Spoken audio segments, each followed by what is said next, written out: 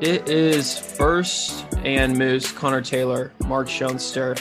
We're reacting to NFL free agency, the beginning of it.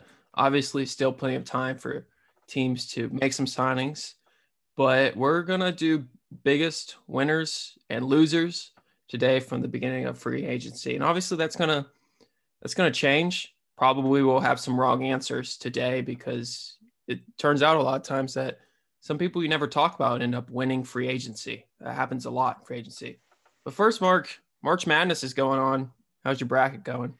It is absolutely decimated. It is riddled and mangled and destroyed to an incomprehensible ash. It is, I mean, three of my final four teams are already out. And I already have a lot of my Elite Eight out. So it's just, it was in shambles. Now, I know some people get irritated when their bracket goes wrong. I, for one, am typically all right with my bracket getting busted. I enjoy when crazy things happen, and like, I mean, Oral Roberts, for example. Yeah. Like, a lot of people had Ohio State in the Final Four. I actually did not, but I just thought that was great, and so I try to embrace the madness, enjoy it.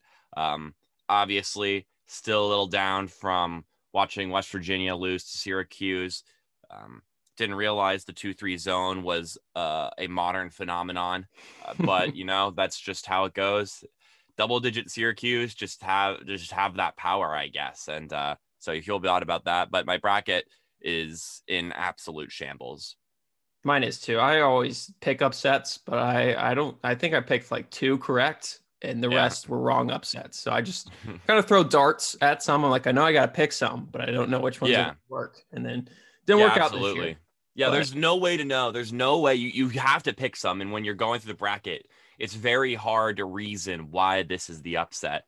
And you're typically wrong. You're typically going to be wrong.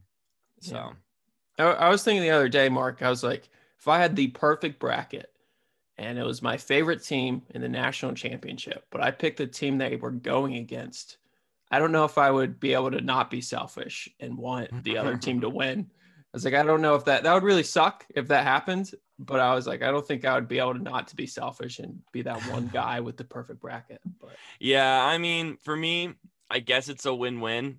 But I don't know. If it got to the point where I could be winning millions of dollars or my team wins the national championship, I don't know. That's a tough spot. That's a tough spot.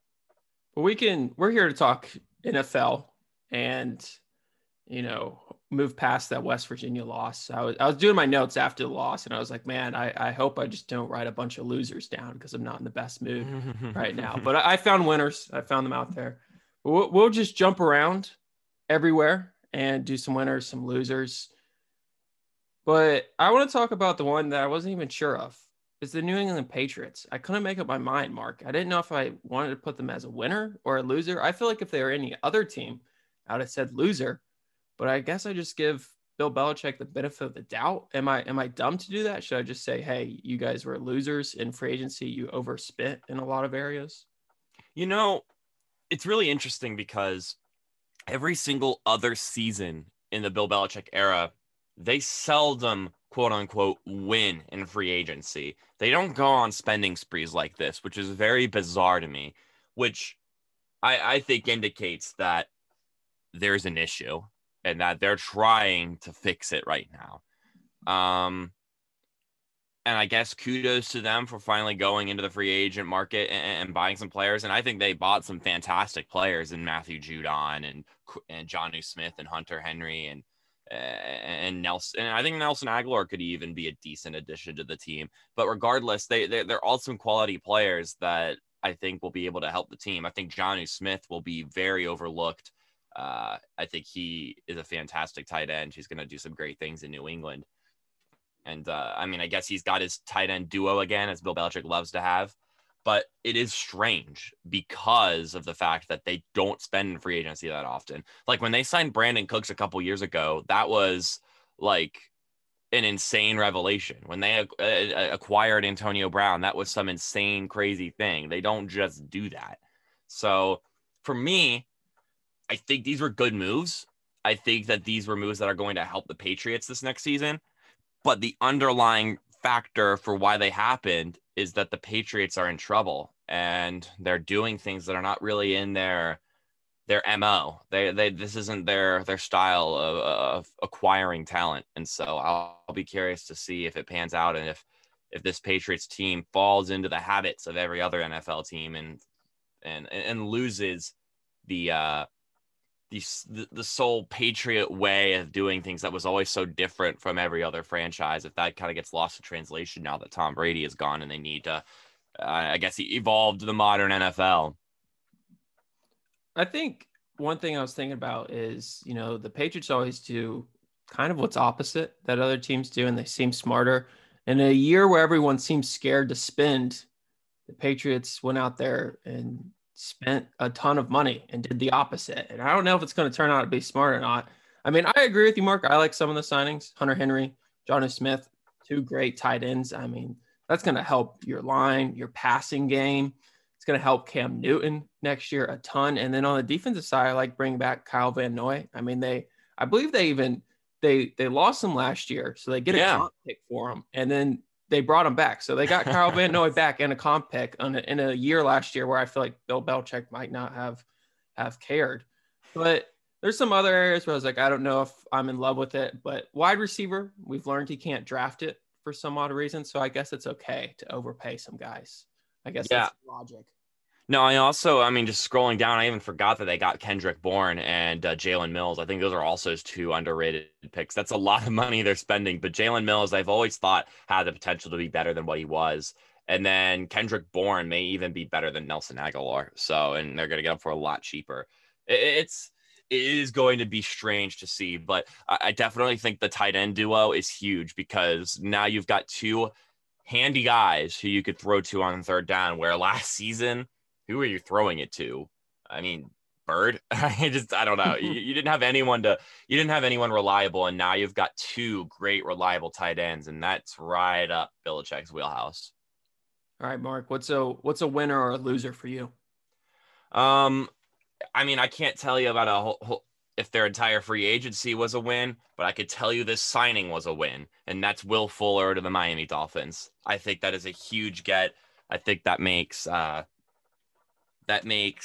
Tua in a lot more comfortable spot because that just propels your entire unit. I'm a big Will Fuller fan. He's going to take the top off that team. Got to let some space open for Devontae Parker, maybe some space open for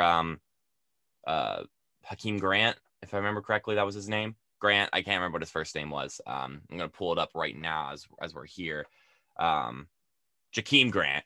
And then Preston Williams as well, Isaiah Ford, those guys who could come around from the back and through the middle. I think it's a great acquisition for Miami. I think that really, really helps their offense. And I think Will Fuller is out to prove something after how he played last year and then getting suspended and all that fun stuff. But I think that's a win for Miami. And I think I think they are doing well in not really spending a ton in free agency, but still getting a guy in a position of need. And now they can go into the draft and keep focusing on that O-line, since especially they've just lost a recent first-round pick. And was Isaiah Wilson? Is it something like that? Yes. I do like the Will Fuller signing. I think he's one of the better deep threats when he's healthy. That's his issue. He misses a lot of games last year, suspension, and then he just always feels like he's gone. I know when I play people in fantasy and they have Fuller, I'm like, he'll probably just be out that week. I'll be fine without him. But I think overall, it was a good free agency. Nothing too crazy besides the Fuller thing, and it'll take a while. But I think they're in a good position where if they hit in the draft, they'll look very smart. They didn't go pay anyone crazy. I thought releasing Kyle Van Noy seemed a little bit weird. Yeah, that was a little strange. I mean, he seems like a great locker room person and a great culture builder. That's what they're doing right now in Miami, but they seem like they know what they're doing. So I'll give them some grace in that area. But a loser for me, and probably everyone, is the Bears, Mark. I mean, Andy Dalton, they couldn't get Russell Wilson. They had that report that the two GMs met together and out in Fargo, North Dakota, to decide on a trade, and they couldn't get it done, and they decided on Andy Dalton. I mean, what were your takeaways, Mark? Yeah, I mean, not quite the consolation prize, if you ask me. Andy Dalton is an upgrade for Mitchell Trubisky, who is now in Buffalo, which I actually think is a good fit for him.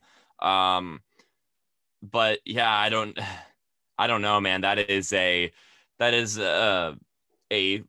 significant drop in talent there. I love Andy Dalton. I think Andy Dalton's a pretty respectable guy and deserves a spot somewhere in the NFL. Maybe not a starting role, but deserves a significant spot on a team. But the starting quarterback of the Bears, I guess he's an upgrade from Mitch Trubisky, but for how long? That would be the question I have. I mean, how long are you gonna have Andy Dalton around? I mean, I guess you only sign him to a 1-year deal, and you could see if he's a fit, but I don't know. On top of that, the Bears also, in my opinion, lost one of their best defensive pieces on their team in Kyle Fuller, which I think is a huge loss. To just let him walk, and now he went to Denver, where Denver's not going to let him go. I know they only signed him to a 1-year deal, but I mean, he's gonna fit into that. I know the no-fly zone is not really a thing in Denver anymore, but there's still a mentality there. There's still several pieces of that team there, and I think Kyle Fuller is going to fit very nicely in Denver. And I feel like that's a terrible, terrible player to lose, because I feel like he was the third or fourth best defensive player on that team, on a great defensive unit. I mean, you had Khalil Mack and you had Akeem Hicks, and then after that, you could argue as Eddie Jackson or Kyle Fuller, in my opinion. And so that's a huge loss for the Bears. I know that we could all focus on the fact that they didn't get Russell Wilson and instead got Andy Dalton, but I think losing Kyle Fuller is one that you definitely cannot ignore, because that's a significant loss on their defensive side, which has always been their strength. I think one big thing about the Bears, it always seems like they make a move and then it just makes their past moves look worse and worse. They could have gotten Andy Dalton last year if they wanted to. Instead, they traded for Nick Foles, overpaid him, and now this year they get Andy Dalton. I mean, Dalton, though, is a 1-year deal, which is probably the best thing about it, is that they didn't sign him to like a 2 or 3 year deal, which is great, because if that happened, I would have been like, I don't know what the Bears are thinking right now. But I agree, Mark. The Kyle Fuller loss is huge. That is a great defensive player that they have there. And him going over to the Broncos, to me, makes the Broncos defense step up a lot. I mean, they have a great secondary already, and I think that just kind of finishes it off there. But I don't know what's going on in Chicago. I feel bad for their fans, and I don't see a very bright future. I did see a tweet, though, that Mitchell Trubisky is going to play 2 games at the end and have like 350, 400 yards and like 4 touchdowns in each games. And then the Bears are going to end up re-signing him to like a 4-year deal, which is pretty funny. Obviously, I don't think they would ever re-sign him if they're smart, but I thought that was humorous. What's another winner or loser for you, though, Mark? I'm going to go with one that's kind of it's mixed, because you could say they won, you could say they lost, but they lost a lot of pieces in general, and that's the Los Angeles Rams. After acquiring Matthew Stafford, which I thought was a go get the Super Bowl, go get him kind of deal, we realized the repercussions cap-wise of what that means. That means losing Troy Hill. That means losing Samson Ebukam. That means losing Gerald Everett. And that means losing Malcolm Brown. You got Deshaun Jackson, cool. But most importantly, it means you lost John Johnson. And I think those are some significant losses to that Rams defense that I guess you just have to sacrifice when you're trying to propel your offense with an all-star quarterback like Matthew Stafford. I can't tell you if it's a net positive or a net negative until we see what else they've got in their depth. But losing John Johnson and Samson Ebukam in particular are pretty significant. And I mean, I guess you've got Tyler Higbee there still, who could just take more of the load with Gerald Everett gone, but you love to have Everett there as well. And I don't really know if there's anything left in the tank for Deshaun Jackson. So I don't know if that's even really going to be anything important, especially when you already have Robert Woods and Cooper Kupp there, who can pretty much could do but whatever you really need from your wide receivers. I guess he's a deep threat that could be just a dedicated off the top kind of guy. But I don't know. I mean, he's getting kind of old. I mean, he's 35. It's not exactly like he's in his sprite young days. But regardless, I mean, I don't know. They've lost a lot since they got Matthew Stafford. I don't know. It's going to be interesting to see how the season pans out. I really think they shouldn't have lost John Johnson. That's 26-year-old safety who has done really well at that spot. And now they've got a pretty significant hole to fill on that defense. And it definitely leaves some room for worry. I think one funny thing, though, was the Michael Brocker situation. I had him down as a loser because he was quoted as saying that Matthew Stafford was an upgrade, and then he ended up being traded to the Lions, which is pretty hilarious. Oh, pretty awkward for Jared Goff, but I feel like Jared Goff is going to have to get used to some awkward situations down the line coming up. Yeah. But I do agree. I think the Matthew Stafford thing's big and should improve their team. But they are losing key pieces. And I mean, I guess it was over with Jared Goff. So I guess it's worth it in the end. But it just seems like they're not going to be the same exact team in probably the most difficult division in the NFL right now. Yeah, I mean, I feel like you had to take that risk, though, because if you re-sign John Johnson, you keep Jared Goff and Gerald Everett and all that. I mean, what changes from this year from last year? I feel like you had to take some risks, and that meant losing some pieces that were important. And you didn't lose Aaron Donald, and you didn't lose Jalen Ramsey, and you didn't lose, and now you've got a star quarterback. Is that going to be enough to make the team better? That remains to be seen. For some reason, I have the hiccups. I haven't eaten anything recently, but that remains to be seen. And this Rams team is going to be fascinating to watch this next season, and I'm going to make sure my eyes pay attention to how they look throughout the season. But week one, I'm definitely going to have one eyeball on whatever other teams are on and another one on that Los Angeles Rams team, trying to peek at what does this team look like now, and how's that season going to pan out? Because obviously week one, you'll learn things that you have to unlearn. That was a pattern of our story this past season, and that's the case every year. But yeah, whether they're winners or losers, I think right now it's safe to say they lost in free agency. But if Matthew Stafford pops out and ends up playing at the high level that some people anticipate him to play at, then you've got a net positive, because he's going to win you games that maybe a couple pieces added up would not win you. So we'll see how it goes. Speaking of John Johnson, the Cleveland Browns signed with 3 years, about $34 million deal. I really like the Browns signing. They didn't overspend in any area. They re-signed Rashad Higgins. They signed, Troy Hill, another cornerback from the Rams, to a pretty favorable deal. And I like their moves. I think it was smart, shored up the defense, and they're going in the draft where they can honestly, they're probably going to lean defense, but they could go best available player. And when has that happened in the last 20 years for the Browns? I guess they kind of do that, best available player, with their first overall picks a lot, but a lot of times they're just having to throw darts at QBs and seeing if they work out or not. But I thought the Browns had a great offseason, and I'm excited for them moving forward. Yeah, I mean, they've shored up some places of weakness. Like John Johnson at safety is an immediate strength now, as opposed to being scared to find a strong safety in the draft or somewhere else in free agency. John Johnson's a huge get for them. Troy Hill also helps shore up that cornerback group, which I still think is not a weakness as long as they stay healthy. But now you've got another talented player in that group. And if Greedy Williams doesn't pan out, then you've still got Troy Hill.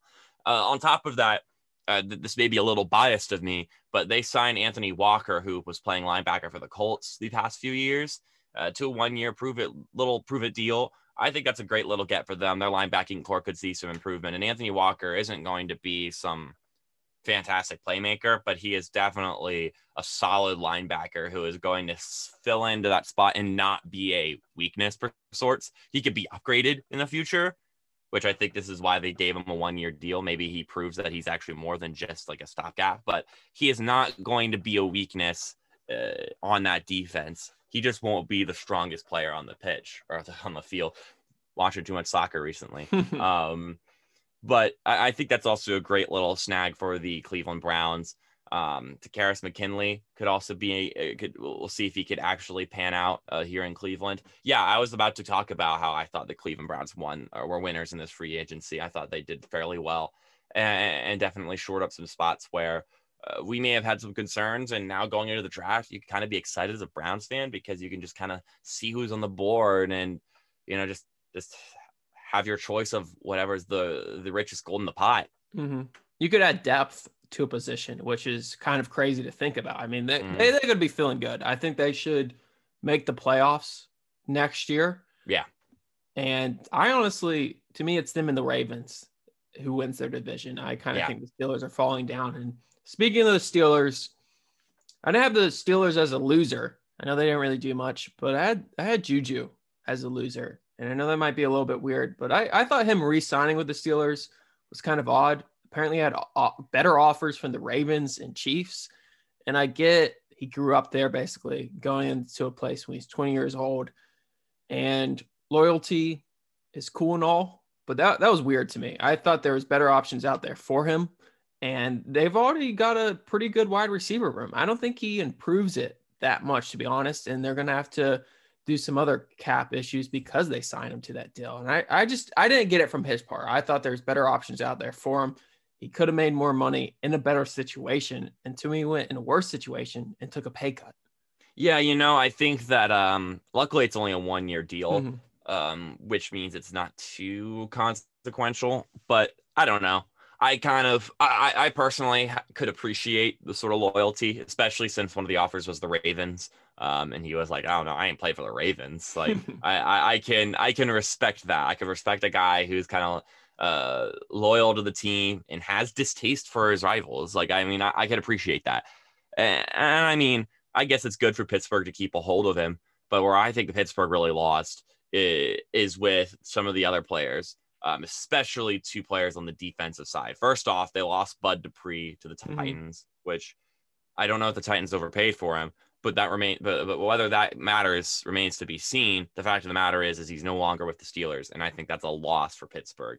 On top of that, and maybe even more importantly, they lost Mike Hilton, who I thought was fantastic, especially in the closing couple of weeks of the season. He was playing a fantastic as their sort of slot corner, heavy hitter. He was making plays every single game. And I feel like, how do you let that guy go? And now you've got a cornerback room that I think is kind of lacking in Pittsburgh.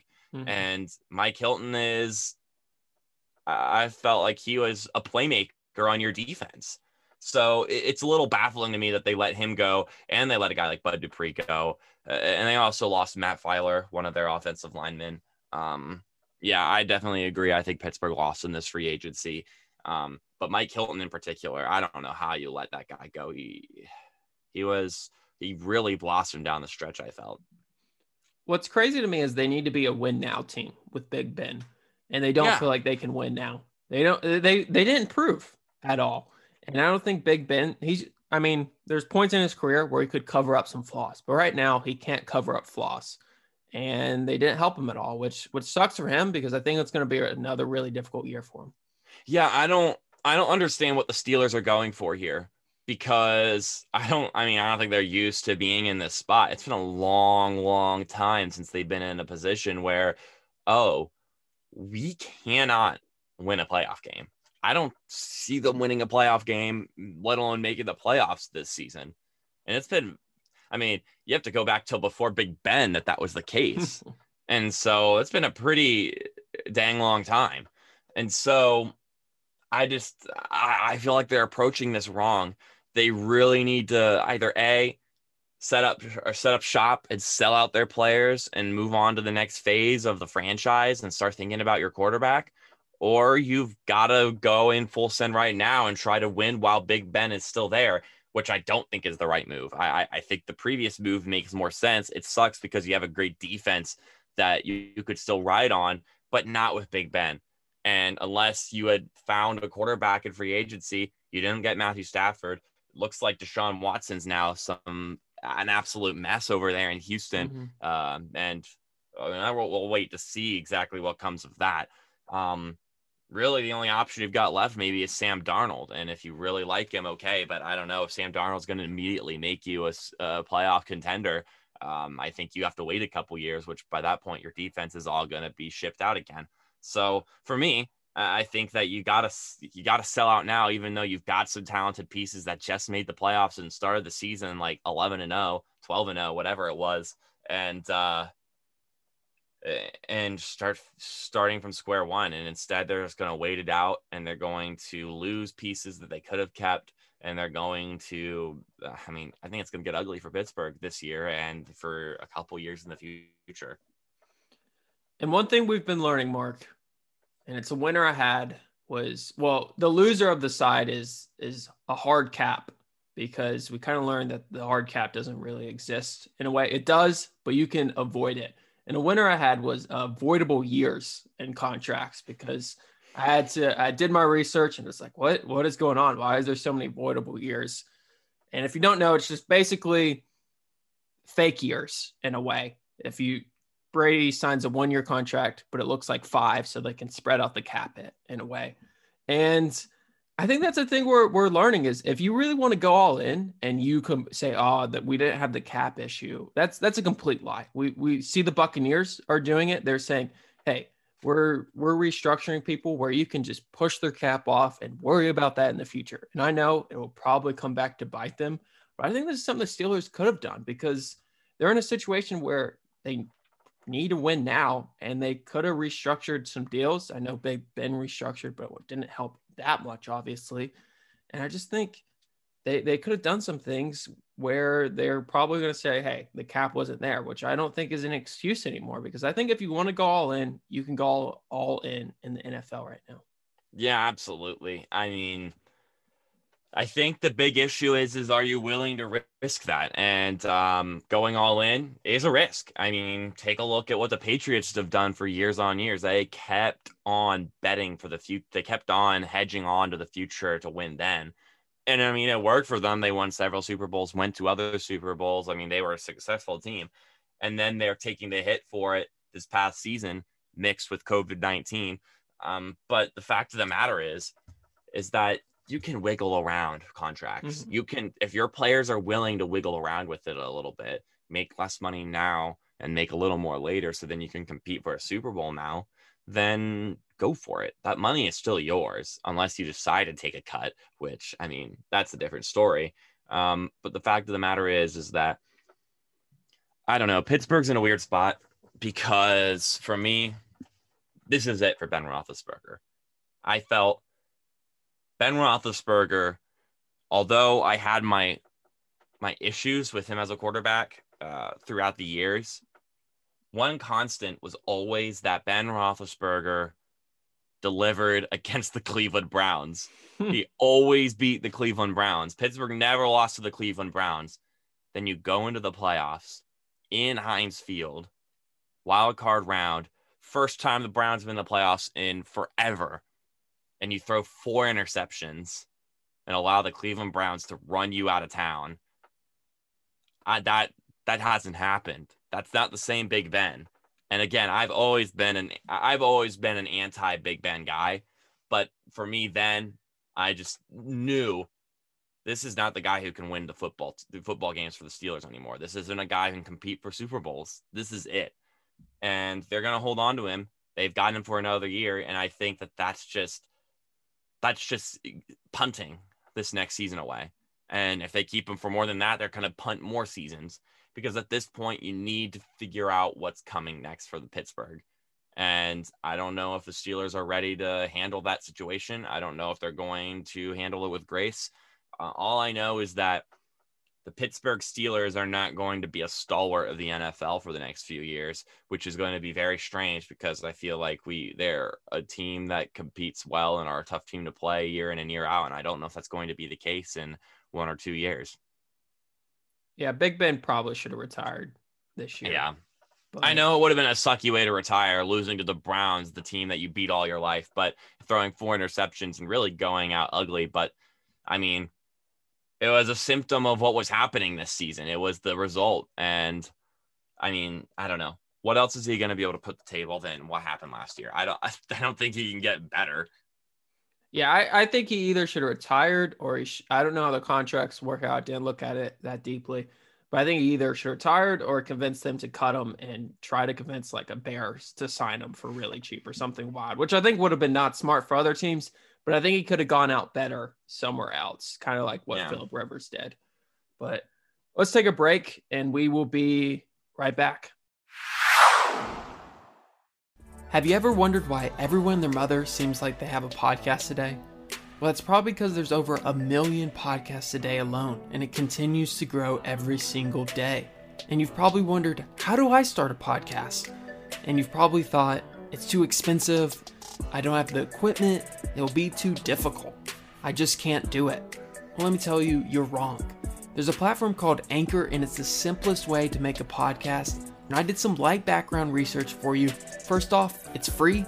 There's creations tools that allow you to record and edit your podcast right from your phone or computer. Anchor will distribute your podcast for you so it can be heard on Spotify, Apple Podcasts, and so many more platforms. You can make money from your podcast with no minimum listenership.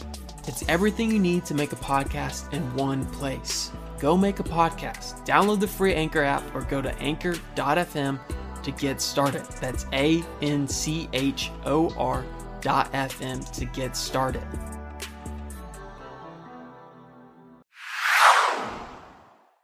And we are back. First and Moose on U92 The Moose, Connor Taylor, Mark Schoensters. We're talking winners and losers of the free agency thus far. What's another winner or loser for you, Mark? Yeah, I mean, looking down this list, I think that I'm looking at some of these signings. I think that one team I like as far as some of the acquisitions they've gotten, and some of them maybe I don't agree with, but they're still interesting, is the Washington football team. I think the Washington football team have done some interesting things. First off, they acquired William Jackson from Cincinnati. They got Curtis Samuel, who I think is huge, who I think is a great get for them. I think that really is a great pairing with Terry McLaurin. McLaurin's going to get the attention, and Samuel, reunited with Ron Rivera, is going to make some cutting routes in the inside that are going to get open because they're going to be doubling up Scary Terry. I think Curtis Samuel is going to eat in Washington. Ronald Darby, I think, is another great. They lost Ronald Darby, which is a loss, but coming in with William Jackson is replacing him. So just confused myself there. They re-signed Lamar Miller, which I guess is all right. And then, of course, there's the elephant in the room. We knew that they needed a quarterback. We knew the answer was not Taylor Heinicke. And, I mean, of all the quarterbacks they could have picked, they picked maybe the most chaotic answer to the equation in Ryan Fitzpatrick. I don't know if it's a good move or it's a bad move, but it's a move, and it's an exciting one. Ryan Fitzpatrick has now played for 10 teams, something like that. Yeah. I loved his quote where they asked him about how many teams he's been on, and he said, every other game this season is going to be a revenge game because I played on nearly half the teams in the NFL. And I think that's something only Ryan Fitzpatrick could say, not just because he's one of the only players he bounces around this much, but also just because of his sense of humor and the kind of person he is. He'd be the only kind of guy who would say something like that. And I appreciated that. I mean, he's 39, so there's a concern there, but I mean, old quarterbacks seem to make it work, including Thomas Brady. But Ryan Fitzpatrick is such a chaotic answer because this past season, the football team were so sturdy and so consistent outside of their quarterback, of course, where their defense put in the same product week in and week out. They were going to hold the team to a certain amount of points just about, and they were going to make a certain amount of plays. The wide receivers were going to make a certain amount of plays each game. The wide offensive line was going to hold firm every single game. And what they needed was just a better talented spot at quarterback and some skill positions as well. So then the offense could maybe carry the load a game or two. So then when the defense has a bad day, you could still win football games. And you could have chosen someone. You could have gotten someone like Sam Darnold, who I don't know if he would have been the best fit there, but you could have gotten someone like Matthew Stafford, who would have been great. You could have gotten someone like, I don't know, if Deshaun Watson was in the free agency, maybe. But again, things have changed recently as far as the Deshaun Watson story goes. You could have even shot for Jared Goff. You could have shot for a couple other wide receivers, a couple other quarterbacks in the free market, Carson Wentz, before he went to Indianapolis. And instead, all of this consistency, all of these players who are rocks, who are all just sturdy players on this Washington football team, and you bring in the gunslinger of gunslingers in Ryan Fitzpatrick. He continues to do it. The Fitz magic has not ended. I thought maybe he'd wash out in Miami with Tua there, but he still found his way back in and still did some crazy stuff like throwing the football with his head at 180 degrees the opposite direction. The guy is ridiculous. And I think he just continues to bring that kind of chaos to Washington, which, I mean, I guess after how last season went, could be a bit of fun and could be entertaining. I just worry that his volatility is going to be a detriment of sorts to this team that's so dead set on being a consistent team that's fine with punting the ball, that's fine with playing a game of possession where you're just jostling and jockeying for a good field position to get a field goal or maybe even get close enough that you get a touchdown on a short drive. I feel like I just worry that Ryan Fitzpatrick is going to ruin that by throwing an ill-advised interception in a game where you're doing well, you're slowly moving down the field because you're punting it to them. They're not getting any yards. They're punting it to you. You get a first down, then you go 3 and out. Then you punt it to them even deeper, and you get closer. Then you get the ball at midfield after a punt, and then Ryan Fitzpatrick throws an interception and ruins all your progress. So it'll be interesting to see. It's an exciting acquisition, like I said already. And, I mean, they're another team that'll be worth watching. And I think the Washington football team, I mean, they're in direct competition with the Dallas Cowboys, I think, for the top of this division this next season. They're kind of like the exact opposite of the Cowboys, where the Cowboys have a great offense and a so-so defense. You've got the Washington football team who have a great defense and a so-so offense now. I don't know. I feel like I hedged my bets on Washington in that regard, given some of these acquisitions like Curtis Samuel, but you never know with Ryan Fitzpatrick. I liked their free agency. I really enjoyed it by them. I think Curtis Samuel, very smart. William Jackson, you said, very smart. And I know Ryan Fitzpatrick doesn't fit their MO of what their style of play, what you were saying, kind of possession based, going for field goals. But I think it's just a bridge quarterback. They ended up not being able to get a Stafford, probably not going to be able to get a Watson. And I think it's a pretty good signing, 1-year deal. And if they draft a QB, they don't have to play him right away. They can wait, or they can wait till next free agency or next draft to take one and see what happens there. I don't think it's the worst move ever. And I agree. I think it's going to be either them or the Cowboys probably. And I think overall, very good free agency. They didn't do anything too awful. And my most exciting signing was Curtis Samuel. I think it just adds a lot to the offense, and Ryan Fitzpatrick is going to make Washington football team a fun team to watch that at times probably wasn't the most fun to watch because it was a lot of sloppy games, but now we're going to see someone that adds excitement to those games. The Buccaneers, Mark, I'm sad that I have to say they're a winner. I know they didn't go out and sign people, but they re-signed everyone. And the crazy thing is I was like, all right, they're going to have to lose at least 1 or 2 players. They can't re-sign them all. And then they did. I mean, they're going to keep Brady. They re-signed Gronk, re-signed Levante David, Shaq Barrett, Chris Godwin. And it's amazing to me how they did it. I know it's going to come back to bite them, but I think what they did was smart. Go all in right now. They've got a chance to win the Super Bowl again, probably favorites right now. And I mean, Brady, gosh, how obnoxious is this?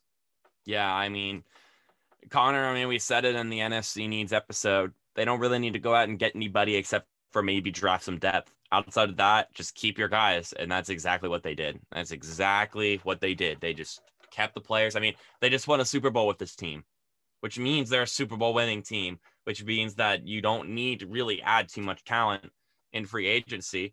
You just got to make sure that injuries don't hinder your season next year. I mean, that's the whole deal, isn't it? And it's unfortunate for NFL fans to see this team not get separated.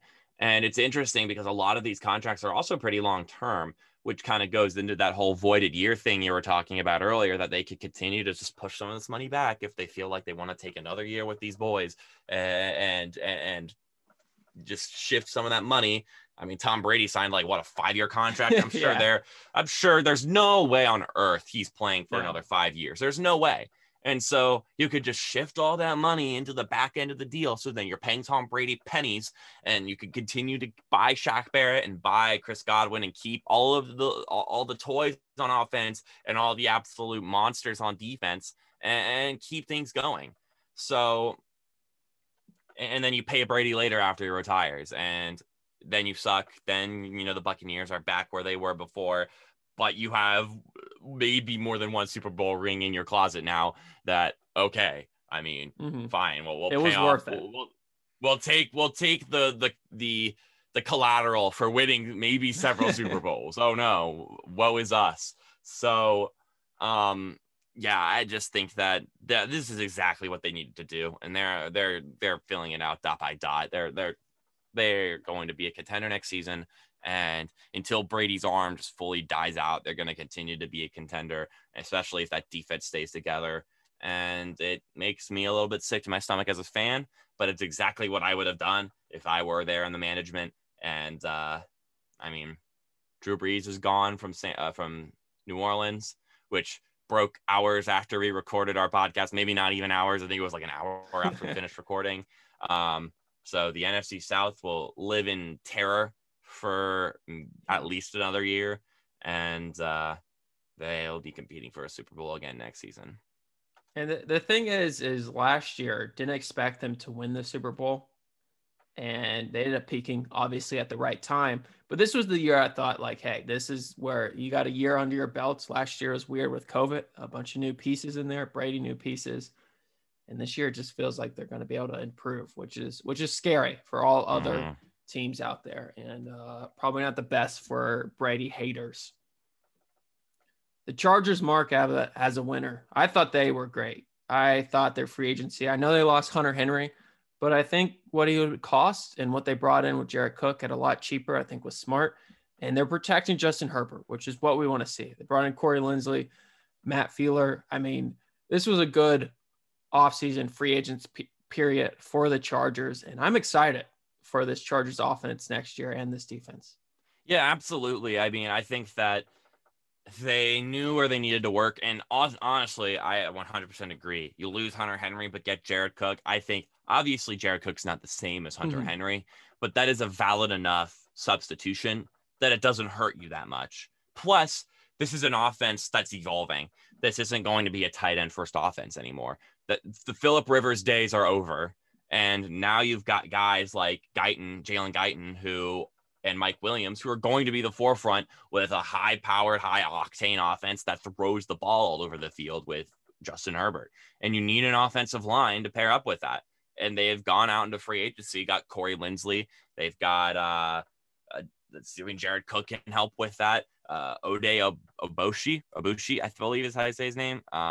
Those are some guys who're just trying to bolster that O-line. Give Justin Herbert the time to make some magic happen, because we saw him air it out this past season in his rookie year. He was so confident. Give him more reasons to be confident. And I think that's exactly what they did. And I agree. I think the Chargers have made some good moves. They've got a new coach and I think that this could be interesting for them. It's going to be a new look Chargers. And they lost Casey Hayward, which I thought was kind of a crazy player to lose, but they did. This is a team that's trying to remorph its image right now. And this offseason, I think, is critical to that. And this draft is critical to that. I think they need to continue to work on that O-line, because some of these offensive line pieces are a little bit older, like Corey Linsley. Now, of course, O-linemen can stick around for a little while, but you want to get some other talent in the draft. And you want to make it a team that morphs around your QB's image. And I think that that's where they're going. And I think that's great. And from here on out, you hope it pans out. I think that the Chargers could be a really fun team to watch. And so I hope to see them succeed, because I think they could be really entertaining. And I would love to see them challenge the Chiefs year in and year out, especially with the Broncos kind of being in limbo of sorts, and the Raiders just trying to figure out the last few things to make it click. The Chargers could be a fun team and a fun product. I thought obviously they paid top dollar for Corey Linsley. I think he's one of the better. I mean, they paid him like he was the best center. I think he was last year. And we'll see how it goes because offensive line obviously get older. Sometimes injuries kind of screw over contracts. But I think it was smart to bring a veteran presence. But I do think they still need to draft offensive linemen and build that offensive line where once these veteran presence are gone, they can be successful. Because right now, good veteran O-line is going to help Justin Herbert. And then once he gets more experience, he can take a lackluster offensive line and make them look better than they are. So I loved it overall, and I'm excited for the Chargers. You mentioned the Raiders, Mark. I had them as losers. I thought the Kenyon Drake signing was very weird. It felt like they traded away their whole offensive line. And you know what generally doesn't go well in the NFL is not having a good offensive line. And it just kind of, I thought their free agency so far has been weird. I mean, what were your thoughts on them? Yeah, they've been on quite the spree. They've had some exchanges, to say the least. I'd say that, I mean, you get Yannick Ngakoue, which I don't think is a bad deal. I feel like Kenyon Drake for Devontae Booker is a weird substitution. Like, I don't think the Kenyon Drake brings you much more than Devontae Booker would, and Devontae Booker is a lot cheaper. So that, I mean, Devontae Booker got signed for half the deal that Kenyon Drake did in New York, and I think the Giants will be happy with that they didn't have to pay Kenyon Drake $11 million. Outside of that, I mean, I think Solomon Thomas could pan out. But I mean, I'm looking, you lost Tyrell Williams. John Brown's not a bad addition, and I felt like he should have stayed in Buffalo. But outside of that, I mean, you've got a lot of people coming and people going, and it is going to be weird. There wasn't a move the Raiders made that I was like, that's a good move. And so I think you're right, Connor, with all this changing and exchanging that's happening and some of these re-signings, I don't think the Raiders improved. I don't think the Raiders got a lot better. Yannick Ngakoue could be a good addition, but that's about, I mean, and then Solomon Thomas could be promising. I know those are the two names I already said. I'm trying to reason here with what the Raiders are doing, and I'm just not seeing it. It's a head scratcher, to say the least. And like you said, you don't want to sell out your O-line. I mean, they were a pretty good O-line last year, and Derek Carr was in a pretty nice pocket for most of the season. And I don't know, this was not where I thought the Raiders needed to go with their offseason. And I mean, like I just said a moment ago, I think the Chargers are gonna hop them as number 2 in the second fiddle in the AFC West this coming season. Any other big winners or losers before we kind of talk about those teams that maybe didn't make the biggest splash? I only have one more winner, but do you have any other winners or losers left? I don't know. I guess I could call them a winner. And although they didn't do too much, they still did the big thing that we already talked about, and that's the Cardinals. I think getting JJ Watt, that's a huge get for them. They also got AJ Green, which is an interesting acquisition. Outside of that, they didn't do too much. Patrick Peterson, they let him walk. But I think he's reaching the tail end of his career, so I don't think that's the worst thing in the world. Outside of that, I can't say they were huge winners, but JJ Watt going to the Cardinals, I think, is kind of proved to be huge for them. And I think he makes that entire defense better with his leadership and the consistency he'll bring right in the heart of the defense. But yeah, I think that was a good acquisition, and maybe AJ Green will have a bounce back year and kind of try to make things work in Arizona. He could be great. I don't think he's exactly a much different from someone like DeAndre Hopkins. He's a go up and getter kind of pass catcher, but he could be another target, and he could go off now that he doesn't have to be the number one guy you focus on. Yeah, I did like what the Cardinals did. I think AJ Green, I'm not sure what will happen, but I don't think it's an awful deal. I mean, it was 1 year. And see what happens. If it doesn't work, it doesn't work. And I think him being not the number one guy should help him a lot. My last winner, though, Mark, was a player. It was a fullback. It was Kyle Juszczyk. 5 years, $27 million.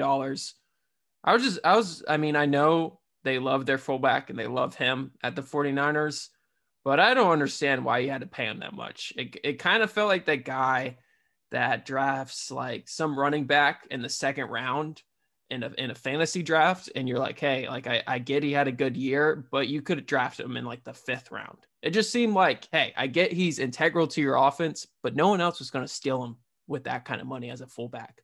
So I great for him. He's getting paid top dollar at a position that really no one cares about. But I don't know. I love Kyle Juszczyk. I've said it before. I'm a big Kyle Juszczyk guy, and I think you got to give the guy the money he deserves. I think Kyle Juszczyk is. I mean, I always love seeing the fullback still being a what's the word I'm looking for? A integral part of an offense. And Kyle Juszczyk is one of the few guys standing when it comes to that. And he's so great. He's so versatile. He blocks so well. You could get him out into receiving. He can run the ball a little bit himself. I mean, I don't know. I think he deserves the contract. I think Kyle Juszczyk goes a little underappreciated sometimes. I think the guy's great. I'm happy for him. You're probably right. Not many teams are really looking for a solid fullback anymore, but I think this is an instance where you got to pay the guy for what he's worth. And I think for the 49ers, he's a very valuable asset to that team, especially when you're not going to have a number one running back where you're rotating through guys to have the consistency of Juszczyk who will block for any of them.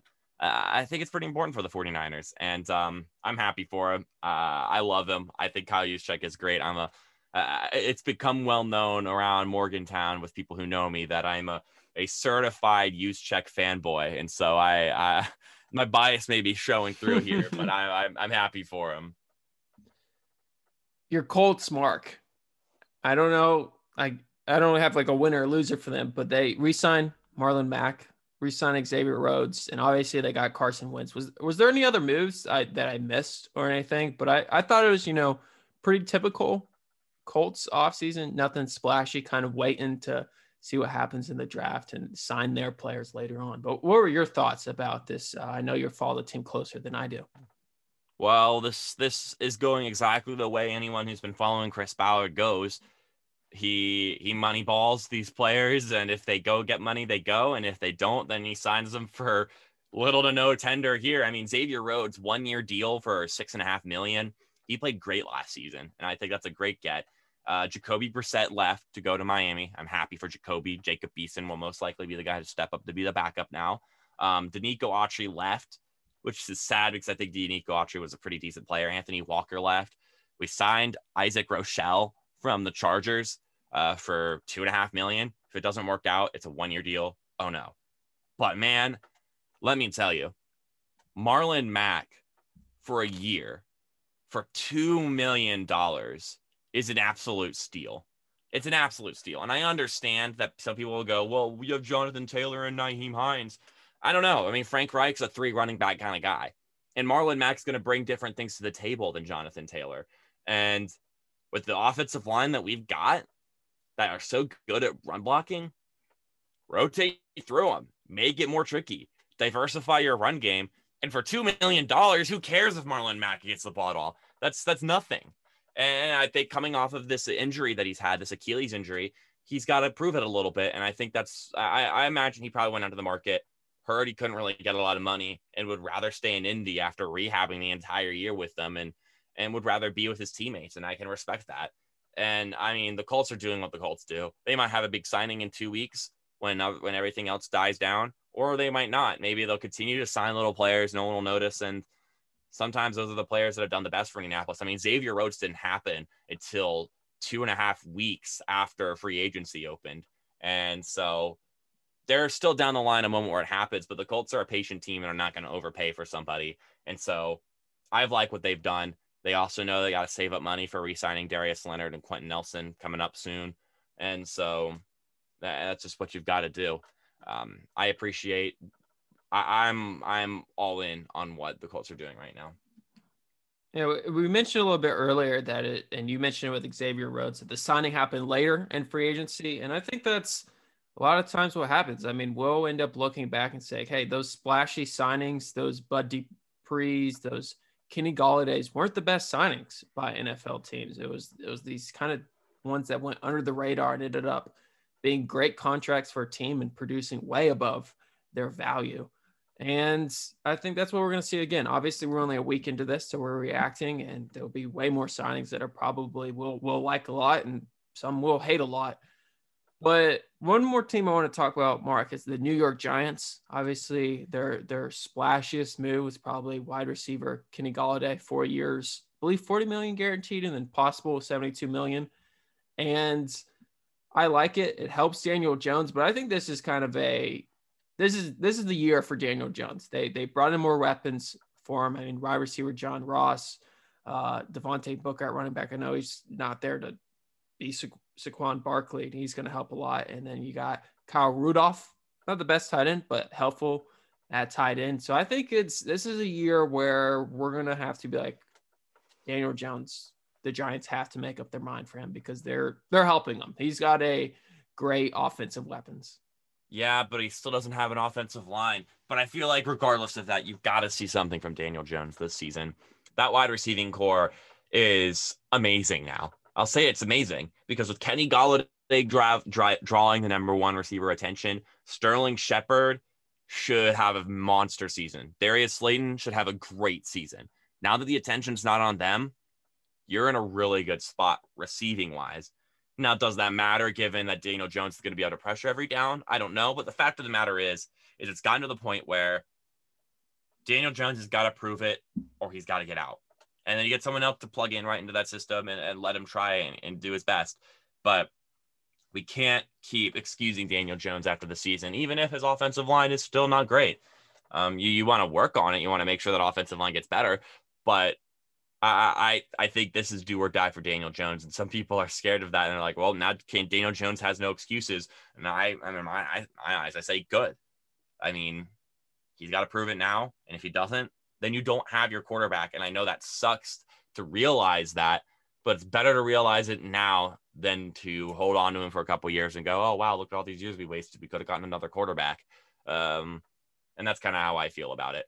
Hopefully, he improves because he needs to improve this year, like we're saying, but I think he's got a chance to. I mean, Kenny Golladay he's a very good wide receiver. He's fantastic. He's the best one from this free agency class, and he got paid like it. Mm-hmm. And honestly, this wide receiver class from free agency got paid lower than I expected. I mean, Corey Davis didn't get as much as I thought he would. Curtis Samuel got paid pretty good, but their Juju didn't get paid a ton. It was basically just Kenny Golladay was the biggest winner of wide receivers, and everyone else is kind of not lowballed, but just not paid greatly, where I thought maybe you would have seen a wide receiver get more than they maybe deserve. Yeah, you're right. Also, I just want to quickly shout out another winner I hadn't thought about. The New York Jets made some great moves in free agency with Corey Davis and Keelan Cole not making a ton of tender going to the Jets. I think those are some great signings for them. Carl Lawson's another good acquisition for them. But yeah, I agree. Some of these receivers did not get the money that maybe they were looking for. And I mean, I think it goes to show you the value of wide receivers, though. I mean, wide receivers aren't but so valuable if the guy who's throwing it to them isn't worth anything. Well, that's going to wrap it up for us, Mark, of reacting to NFL free agency the first week. Plenty more to come, and then the draft to come as well.